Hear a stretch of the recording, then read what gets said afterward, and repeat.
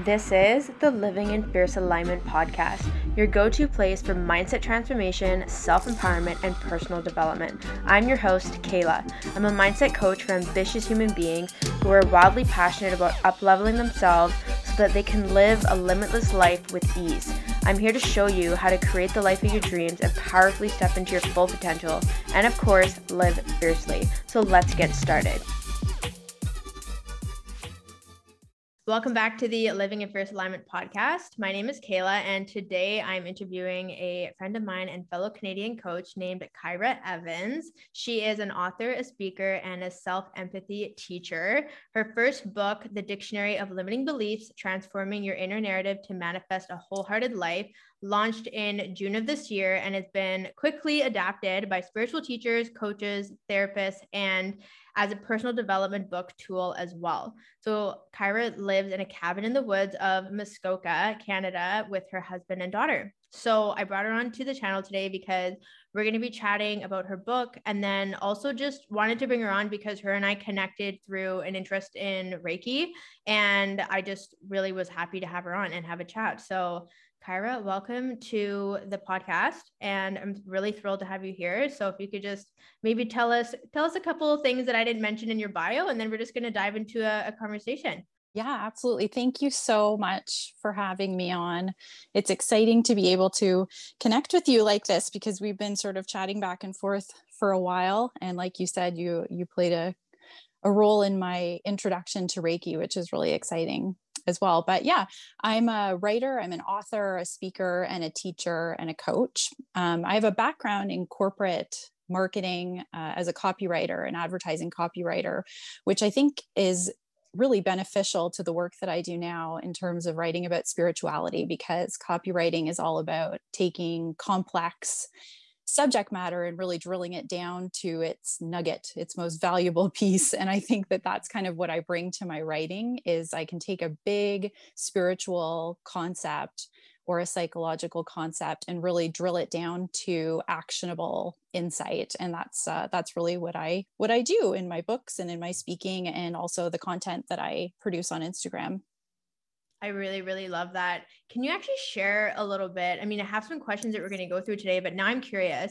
Can you just share, how did you go from this corporate industry and tap into spirituality and turn that into your voice? Like, what got you into that?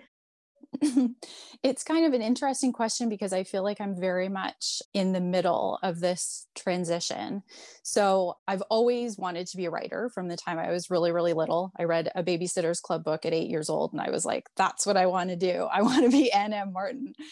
I think anyone who is born a creative or artistic person, you wind up with a lot of people who love you, trying to quote unquote protect you and tell you not to go into the arts, to be a lot of different things other than a writer, until finally in my early 20s, I was like, I can't ignore it. So I need to find a way to make a stable income as a writer, very much looking at it through the lens of what is, quote unquote, realistic, what is stable. And so I started copywriting, which is an excellent way to make a lot of money as a writer, a stable job. Kind of fell into a niche of finance and tech copywriting because I have this like big nerd brain, and my clients would love to send me really boring stuff. And, Kyra can turn it around and make it sound interesting and engaging. And so I was working strictly freelance so that I could be at home with my daughter after she was born.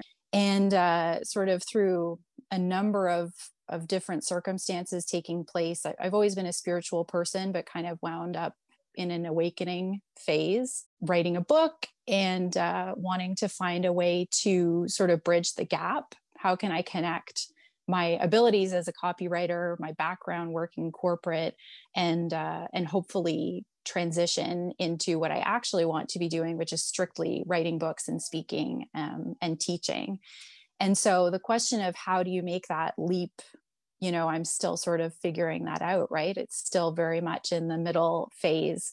I decided that what I would do, one of the first steps was to write an ebook and release that so that I have something to sort of point to. I slowly started letting go of my finance clients and taking on spirituality copywriting clients. So I still am doing copywriting, but primarily for either spiritual brands, teachers, coaches, because what I can offer is sort of a little bit of both. I have an understanding of corporate copywriting best practices, but I also offer obviously heart-centered copywriting. And yeah, just sort of chipping away at it step by step. I love that so much. And I think it's really beautiful that you're transitioning from this sort of corporate world into, your self-expression of being an artist and an author and a speaker, because I definitely noticed for me that I can still tell that I have this like bitterness and resentment towards the corporate world because I was so unhappy in it when I was working for big corporations and so on. And so for me, it's very black and white. It's like you either do it or you don't.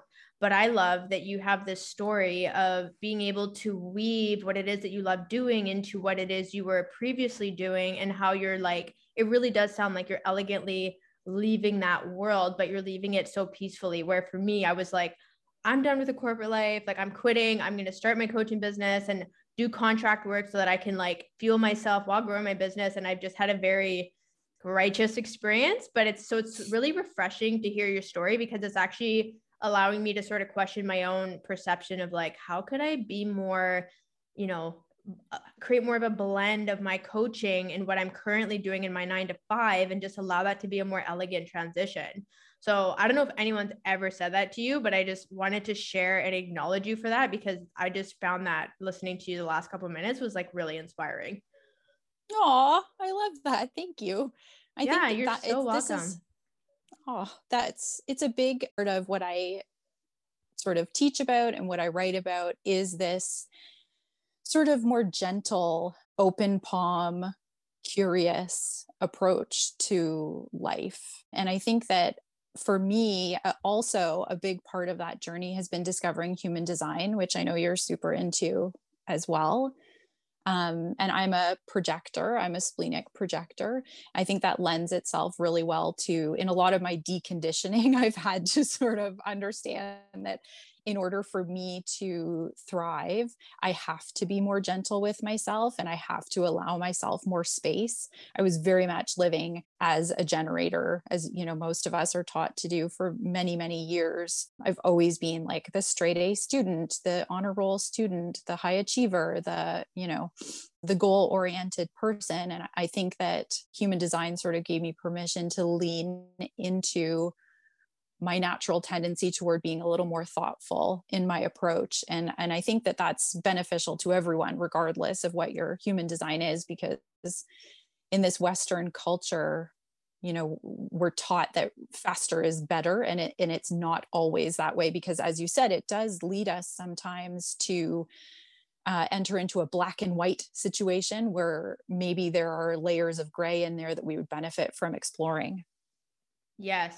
Yes, that was so beautifully expressed. And I was smiling when you shared that you were a splenic projector, just because I don't think we've talked about human design in the DMs, but I'm a sacral generator, and I'm literally a magnet for projectors. My boyfriend is a splenic projector. Yeah. And I just think it's so funny. And it was interesting because I had a coaching program that I was doing on like money mindset and transforming your relationship to money in the spring. And I had 2 incredible clients join me in that program, and they were both splenic projectors. And I thought it was so interesting, the irony of me being a sacral generator, helping them decondition from showing up as a generator to showing up as a projector.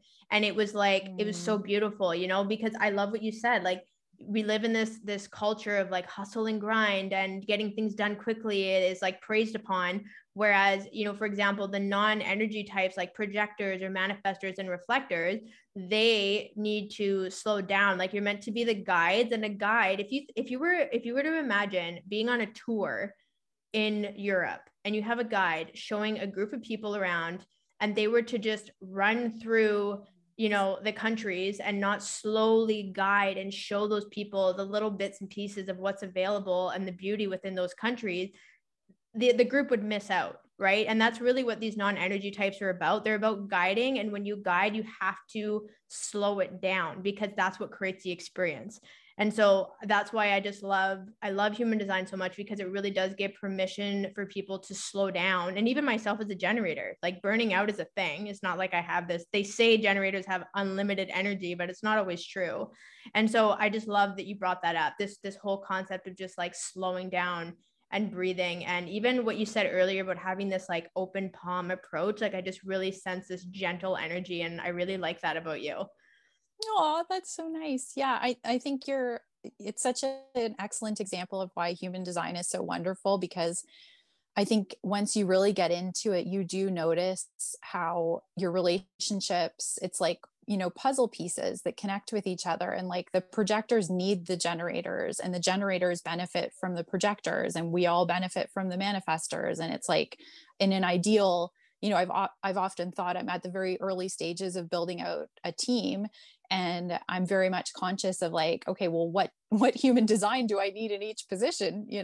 Who's going to work best in that way, because we need to all fit together and be cohesive. And I think, I've often thought as well, my husband is a manifesting generator. And so that strategy to respond, even if you're a sacral generator, you shouldn't be responding to everything, like everybody benefits from taking a minute to assess whether or not this is right. Even as a splenic authority, they say it's supposed to be like an instantaneous thing. Doesn't mean necessarily act on it right away, right? Everybody can benefit from taking a breath, taking a step back, and being more conscious and aware in the decisions that we're making. Yes, exactly. So speaking of that, what I want to ask you about, I actually lived in Toronto for 3 years, and I remember that life being very fast paced. And when I left Toronto, I actually felt like I could finally relax in my body. Like I literally think I was in fight or flight mode for 3 years. I was personal training. I was getting up at 4:45 in the morning, working till 7:30 at night. It was nuts. And we lived downtown. We were at like 5-minute walk from College Station, which is right in the heart of downtown. And so one of the things I wanted to ask you about was I want you to tell me about the time that you took a leap of faith and sold all of your stuff, left Toronto, and moved to a cabin in the woods, only to have everything fall apart, apparently. And I'm really curious to know this, because you'd think that leaving a busy city would bring more peace and harmony, but it sounds like things really had to settle down. So do you mind just sharing a bit about that story? Yeah, absolutely. So I'm born and raised in Toronto. I am like a city girl. I love Toronto, as most people who are born and raised there do. And it's funny because I'm a hard introvert, but there is something about the energy of the city, the multiculturalism, the arts and culture. It's just like, I love it. But my husband and my daughter are country mice, and they were not thriving in the city. And so we kind of had a big talk and decided that it would be, I was outnumbered, and it would be best if we left the city. And so I had said to my husband, I'll go anywhere provided that we can find an awesome school program for our daughter. If we find the right program, I will move there. I don't care where it is.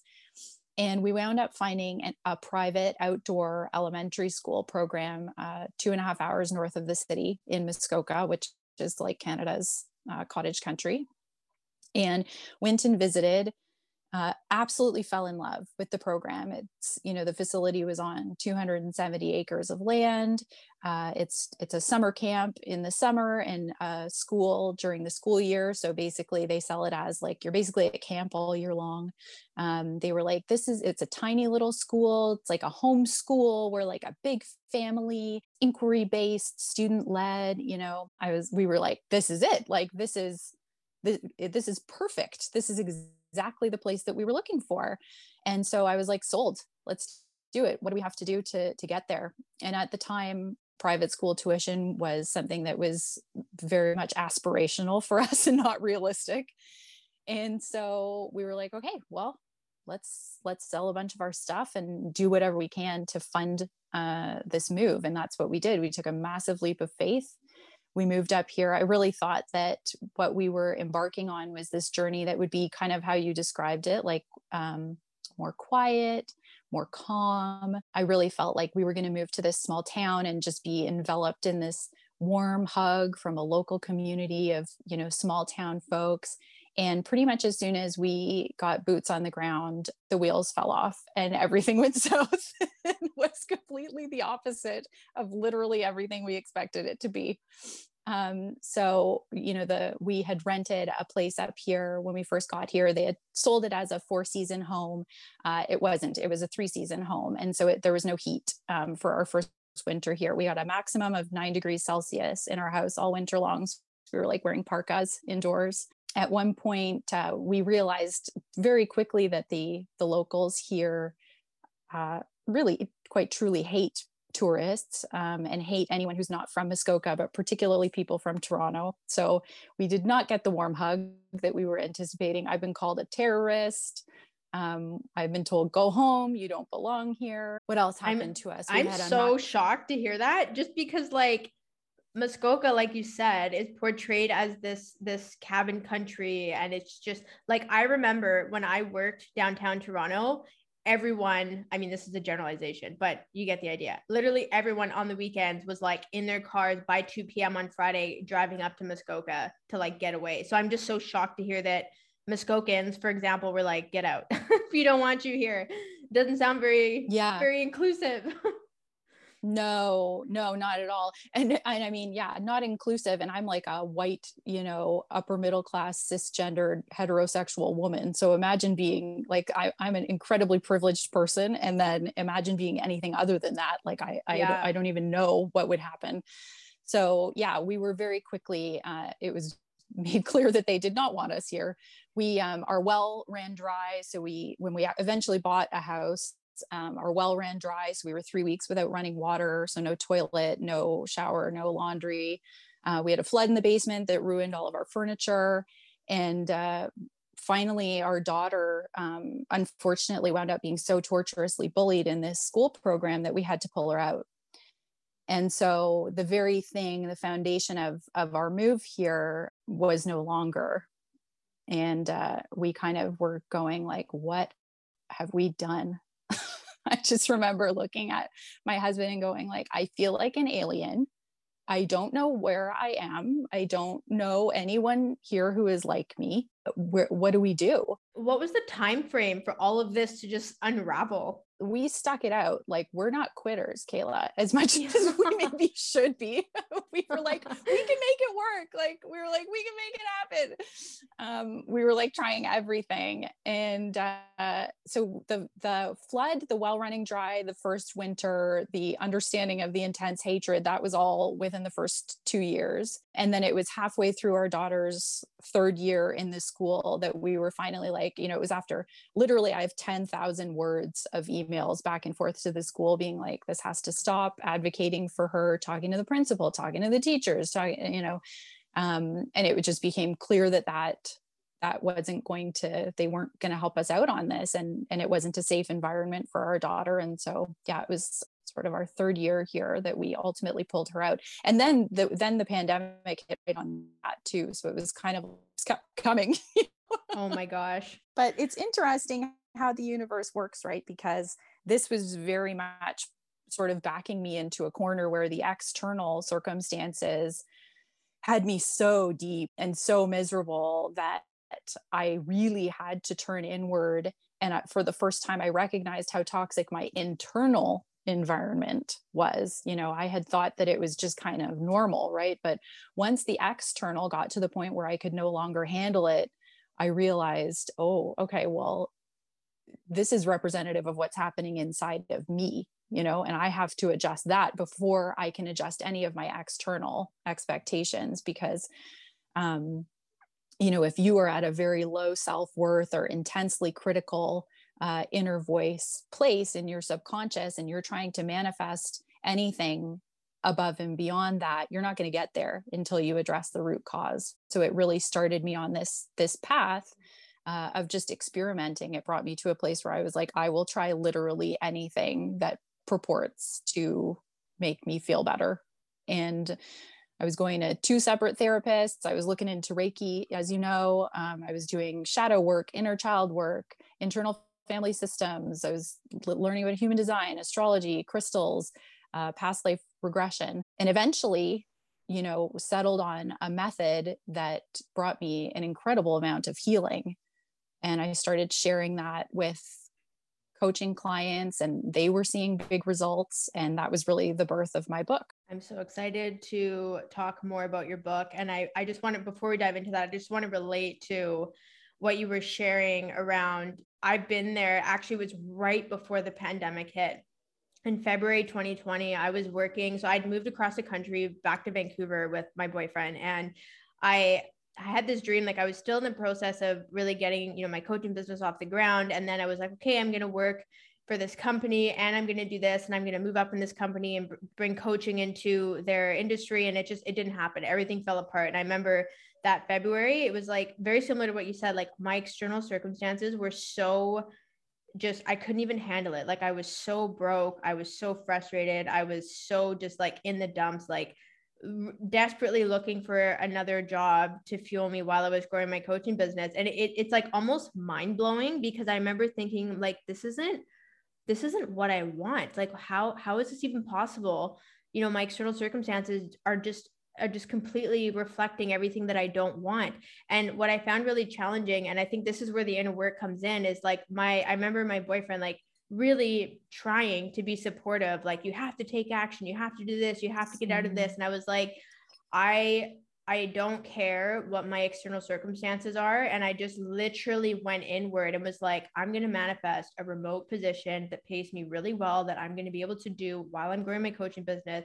I'm going to pay off all my credit card debt. I'm going to do X, Y, and Z. And I literally kept focusing on what it is that I wanted, even though there was literally no evidence in my present moment of that happening, like none whatsoever.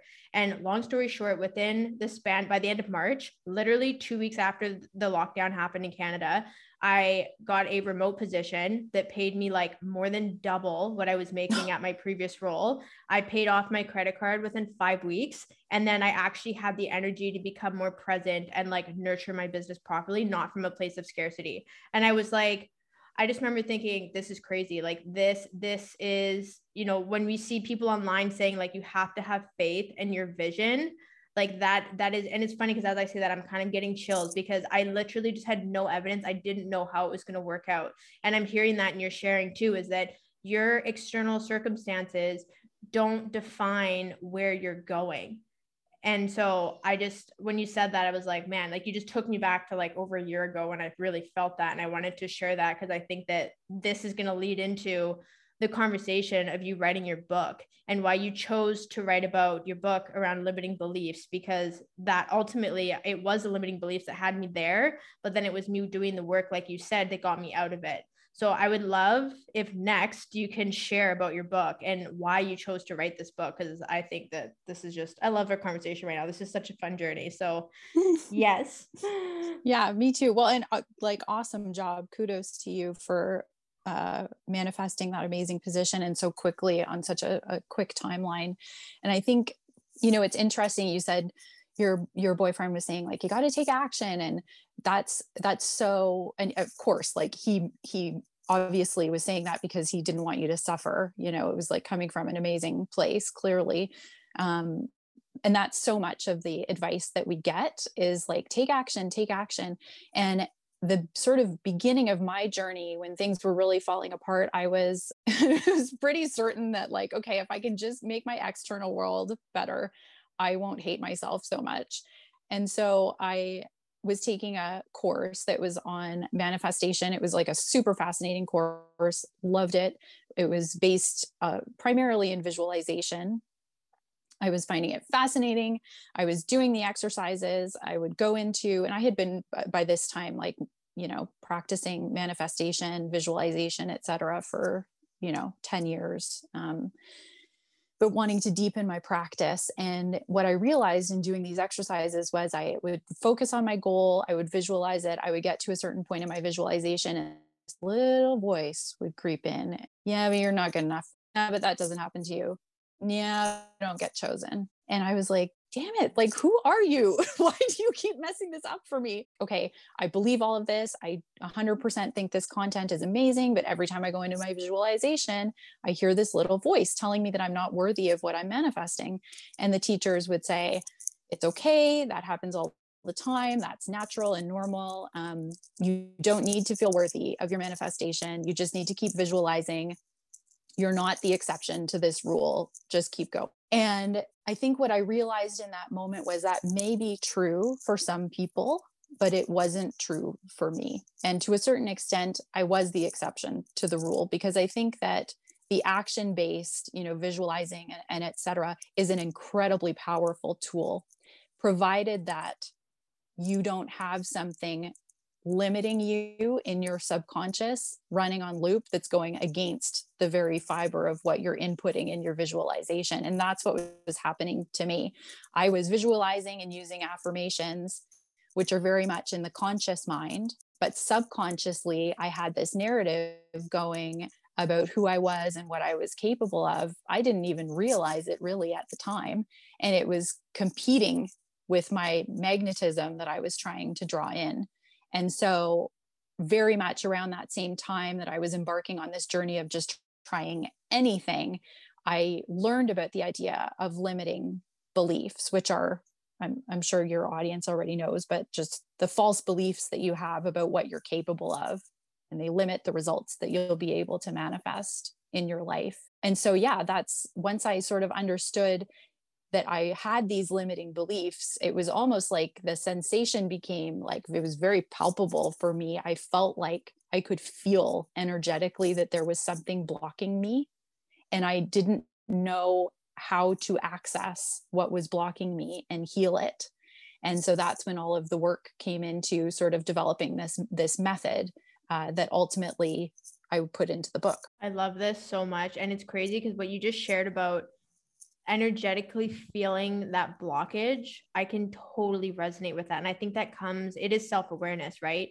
But I think it's so true that when we start to do this inner work, we start to discover energetically how we feel about the things that we think about and that we visualize.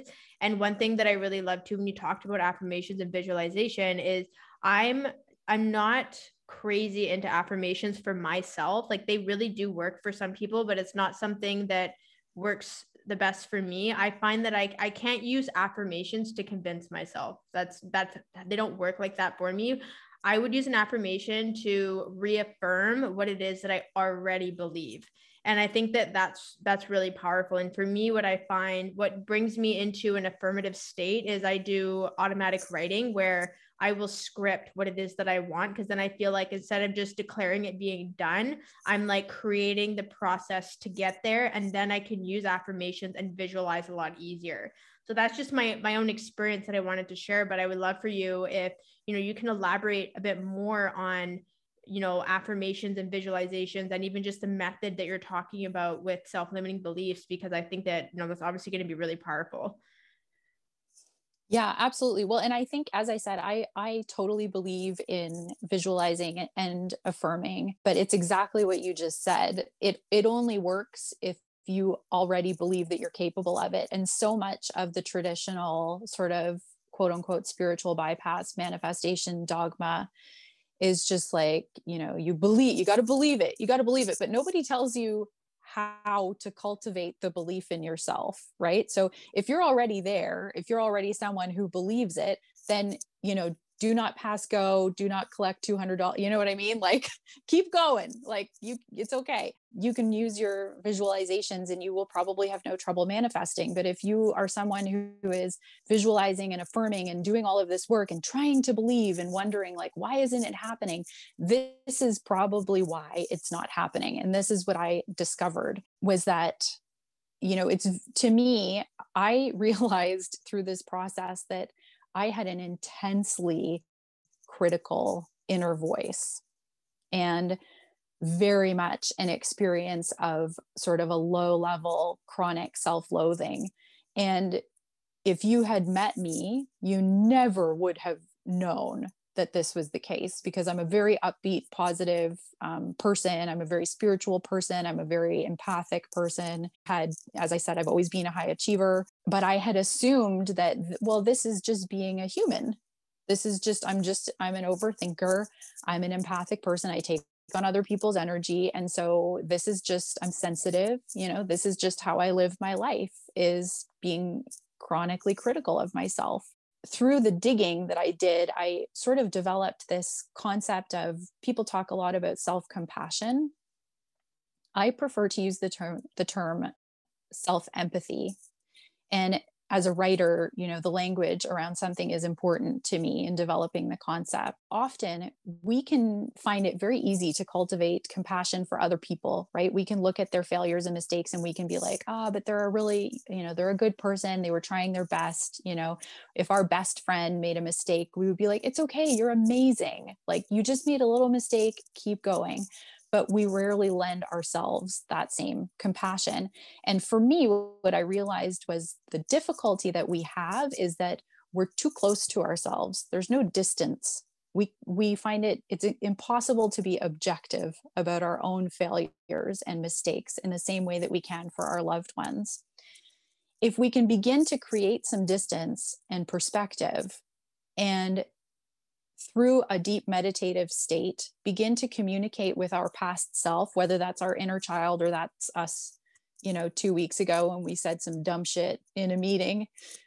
If we can view ourselves as an other, as a loved one, we can begin to extend compassion and understanding to ourselves in a new way. And so that was really the through road that brought me to the method that ultimately created the healing. That was what allowed me to create a safe space to engage with my inner critic. Because what I had found previous to that was I was so close to it, I would go in, try to adjust my criticism of myself, and it would be like a knockdown, fist fight brawl with myself. It wasn't a safe space inside my head. Once I was able to cultivate that distance, I was able to engage in a conversation that could even, bring the possibility of healing. I love this so much, because I was wondering about this, really what the difference was between self-empathy and compassion, and like self-compassion. And it's so true, because it is really easy to be compassionate towards others. And it's because it's not personal. You're right. That point that you made about it being objective, I think that's very distinct. And it makes sense, right? And so I love what you said about there just isn't that distance, from yourself to not get, sucked into the inner critic and the dialogues and the evidence and all the things that we've just literally on repeat been saying to ourselves over and over and over again for years and years and years. So I think it's really great that you pointed that out, because it'll give people, a perspective shift. And I know that, there's definitely been times where I've been coaching someone and say they're being really hard on themselves, and they're like, oh, I should blah, blah, blah. And they should all over themselves. And then I'm like, well, what would you say to your friend if they were going through this right now? And the dialogue completely shifts. And they're like, well, I wouldn't be so much of an ass to them as I am to myself. And I'm like, yeah, what's the difference then? Like, sometimes we if we were to treat ourselves as a friend instead of ourselves, then we would just be kinder. But I just find it so interesting that we don't automatically do that, right? Like, we try to punish ourselves into the best version of ourselves, but then it just creates more pain. Yeah, you're absolutely right. And I think we do punish ourselves. I think that's a really good point. I think that's something that we do a lot. And I think it's something that in our culture and in our childhoods, we were taught that discipline equals punishment, and punishment equals results and being right and being good. And so I think that, to develop that sense of empathy towards yourself, it is critical to examine the root of where that criticism came from. And the truth of the matter is, your inner critic will always be a reflection of the voice of one of your caregivers growing up. And even for people who say, I had an amazing childhood, my parents were awesome, I had all the, anything that I wanted, or there's always work to be done there. Because the awesome part about living on planet Earth is that we evolve by leaps and bounds with each generation. And so what was good parenting 30 years ago, 20 years ago, is no longer good parenting today. I find often people are resistant, to looking at their childhood or where they might have picked up this inner critical voice. And the two reasons are often, if you've experienced any kind of trauma, obviously that's very difficult to return to those memories in that place. And the second major resistance is that people say, well, I don't need to because I had a fantastic upbringing. And I think that in both scenarios, we can greatly benefit from looking back on our past, because these, whether it's a capital T trauma or it's a lowercase t trauma, it's there and it exists currently in your subconscious. It's just simmering away. And so you can make the choice to ignore it and allow it to fester and continue to affect you in ways that you may not be aware of, or you can pull the rug up and address it and change. Yes, no, I think this is such a good point. And one thing that I wanted to say is I was speaking with somebody recently who is trauma informed. Like, they've done a lot of training around trauma, and they were saying how trauma, it's not about what happened to you. It's literally the physical, like visceral, emotional, spiritual response that your body had to an event. And I think that that is more inclusive to, each unique person, because what might have been, quote, traumatic to one person might have not been traumatic to another person. So it's really about that person and their reaction or their response to the event that happened. And so, I personally, growing up, experienced a very interesting childhood where it's like my parents separated, my mom and my stepdad, very healthy, loving relationship. My dad and my ex-stepmom, there was alcoholism, there was, mental and emotional abuse. Like, I lived in this polar opposite environment. And growing up, I was like, oh yeah, it's normal to me that my dad would drink and drive when I was a kid. Like, some people would be devastated to hear that. But for me, I was like, I didn't have anything else to compare it to. Like, that was, quote, normal, right? But that was traumatic. Like, now when I think about it, I'm like, that was wrong. Like, morally, that was wrong. That should not have happened. There's a lot of things that shouldn't have happened, but we don't realize it because when we're in it, we kind of get bogged by it. So I think that it is really important, again, tapping back into that self-empathy and really looking at like, well, what has happened in your life? Like, there's just things to learn and evolve from, and just shed the layers back and just, go deeper into ourselves, because I do believe that we've lived more than just the life that we have on this planet. Like, I'm 31. I don't feel like I'm 31. I think I've, there's past lives and lives upon that I think that you might be doing inner work. It might not be this generation or this lifetime. It might be from like 3 or 4 lifetimes ago, and all of a sudden something makes sense, right? So I really love this concept of self-empathy. And the next question I want to ask you is, why is self-empathy the key to saving the world? First of all, I'm sorry to hear that that was your experience. And I think that you're absolutely right about the things that seem normal to you as a child. We consider them to be normal even as adults until we take a minute to go, oh, that actually wasn't okay. And I think that if we weren't, if we were lucky enough to escape like extreme poverty, physical abuse, like we might walk around and think, I'm fine. Right. Yeah. But if you are a sensitive person, which I'm sure a lot of your listeners, and by sensitive, I don't mean like I walk around crying all the time. I mean like high sensitivity, like you're just somebody who maybe things are too noisy for you often. Maybe you are sensitive to touch. Maybe you take on other people's emotions. The tiniest thing can be traumatic to a child like that, because the world is so big and scary, right? Yeah. So it's critical that we are able to look back on that and address what was the actual experience, what did it feel like to us? Whether it felt, whether it was morally right or wrong objectively doesn't really matter.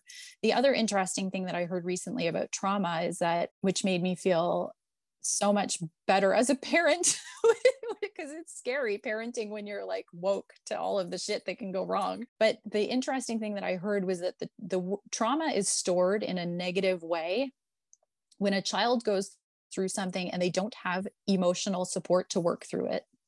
So whether it's something big or something small doesn't necessarily, factor in as much as were you left to deal with the emotions on your own and figure out what it meant totally by yourself. Because a 6-year-old or an 8-year-old cannot understand the complexities of the adults in their lives. There's something called the just world fallacy that I write about in the book, in which, children, just in order to survive, to make it out of childhood, have to exist on the assumption that their caregivers are good. And therefore, we internalize anything that our caregivers do that's bad. We think, well, they are inherently good without question.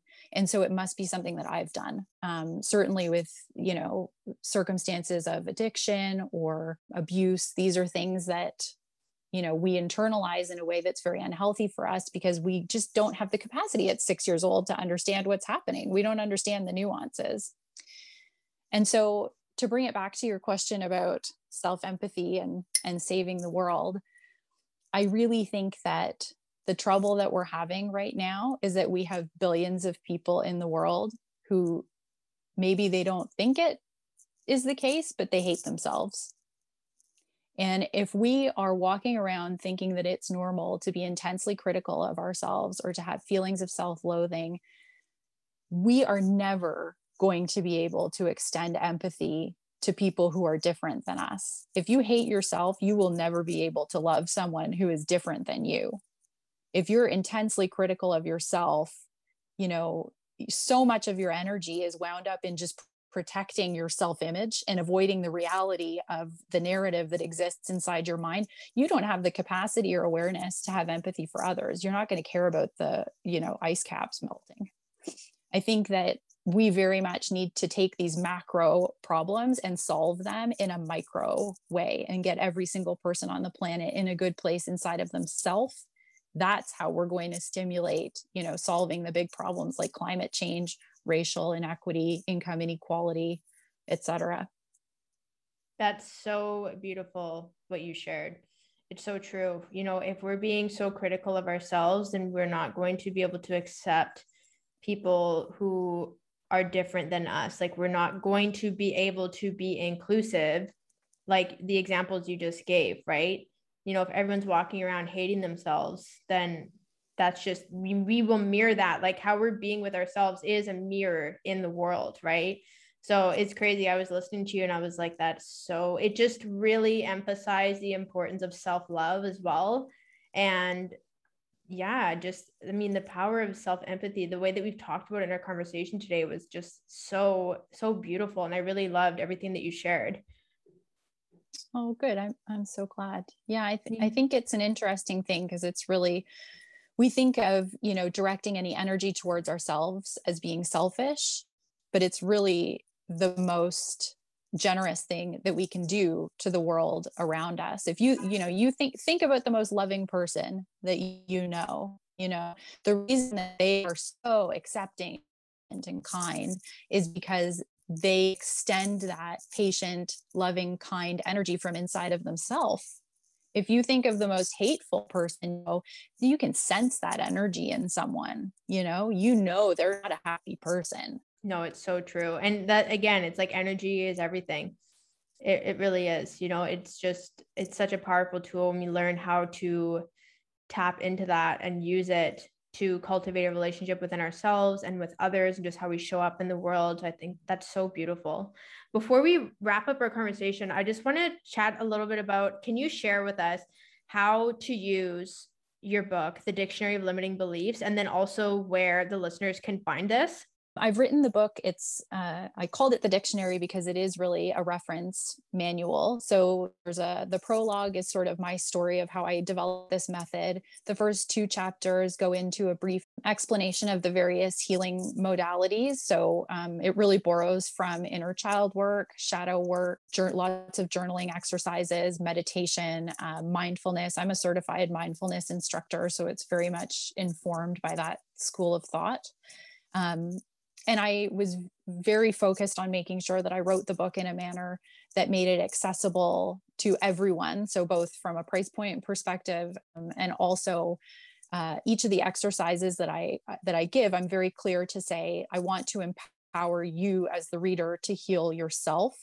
So this is very much an intuitive process for you. Use my words as the jumping off point. And from there, it's like trying on a new, piece of clothing, make adjustments. Do you need to undo the zipper? Do you need to roll up the sleeves? Like, you're free to make adjustments to these exercises in whichever way is going to work for you. And I encourage you to play with them. And once I introduce the methods, then it's divided up The limiting beliefs are divided up by theme and alphabetized. So there's a chapter on body image, there's a chapter on creativity, there's a chapter on people pleasing, money, relationship, uncertainty.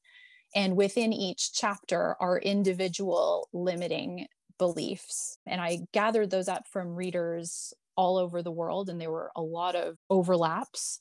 It was interesting when I asked people, what are your limiting beliefs? Just about everybody came back with imposter syndrome, which was interesting. That's very, very common. More than 70% of people report having imposter syndrome. And within it, so you would ideally use the book, you would read the prologue, the first couple chapters, so you have an understanding of what are the methodologies that I'm using. And then you can feel free to just skim through. And when you find a limiting belief that applies to you or that feels, I can kind of relate to that, dive into that one. And I recommend taking them one at a time and really devoting the time to practice this, coming back to it a few times before moving on to the next limiting belief. And rather than just sort of giving a band-aid approach, like just say this opposite affirmation. If you think, I'm never chosen, just say I'm always chosen. Instead, I teach you and guide you how to go into your subconscious, identify where you picked up the belief, heal that root first, release the emotion attached to it, and then move on to reprogramming it. I love that. I'm really excited to dive into your book.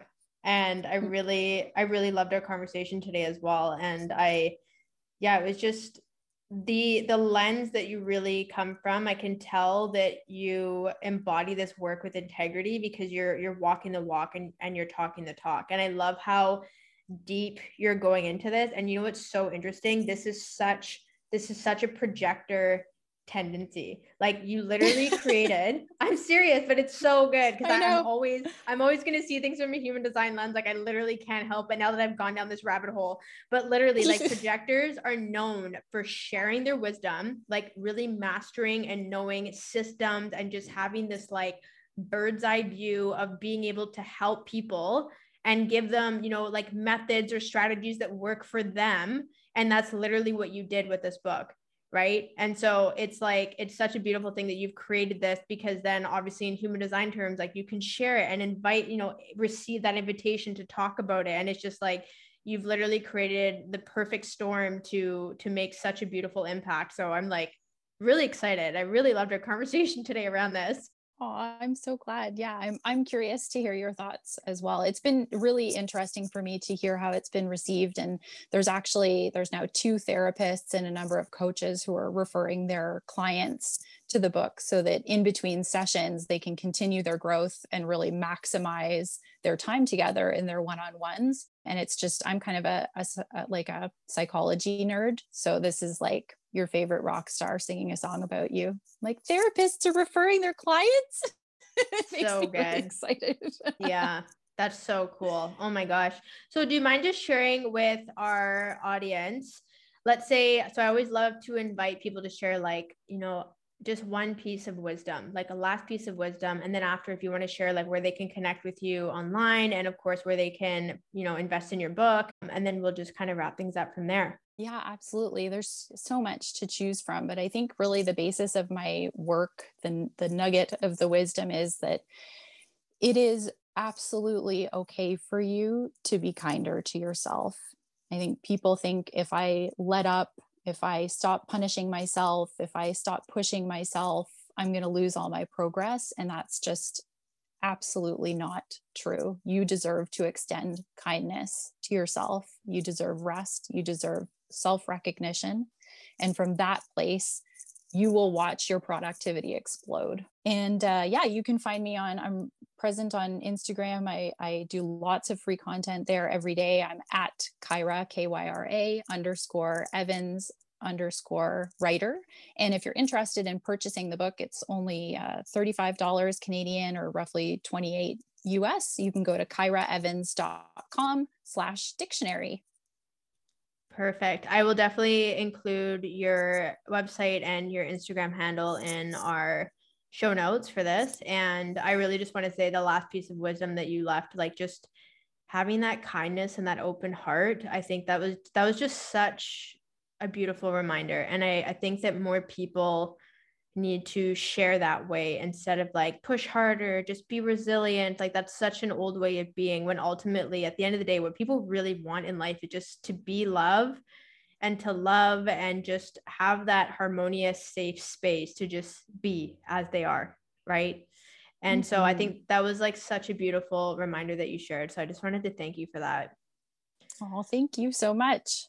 You're so welcome. Yeah. So thank you. Thank you for coming on and like graciously sharing. And I love your story and just what you're creating and the way you're putting yourself out there. I think it's amazing. Really, really thankful that we finally got to connect, and I'm definitely going to be sharing everything that we talked about today. Amazing. So, Thank you so much for having me, Kayla. This was just a delight.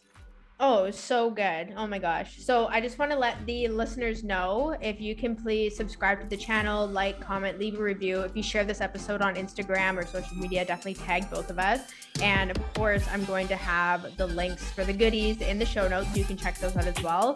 So thank you all so much for listening, and we'll chat with you in the next episode.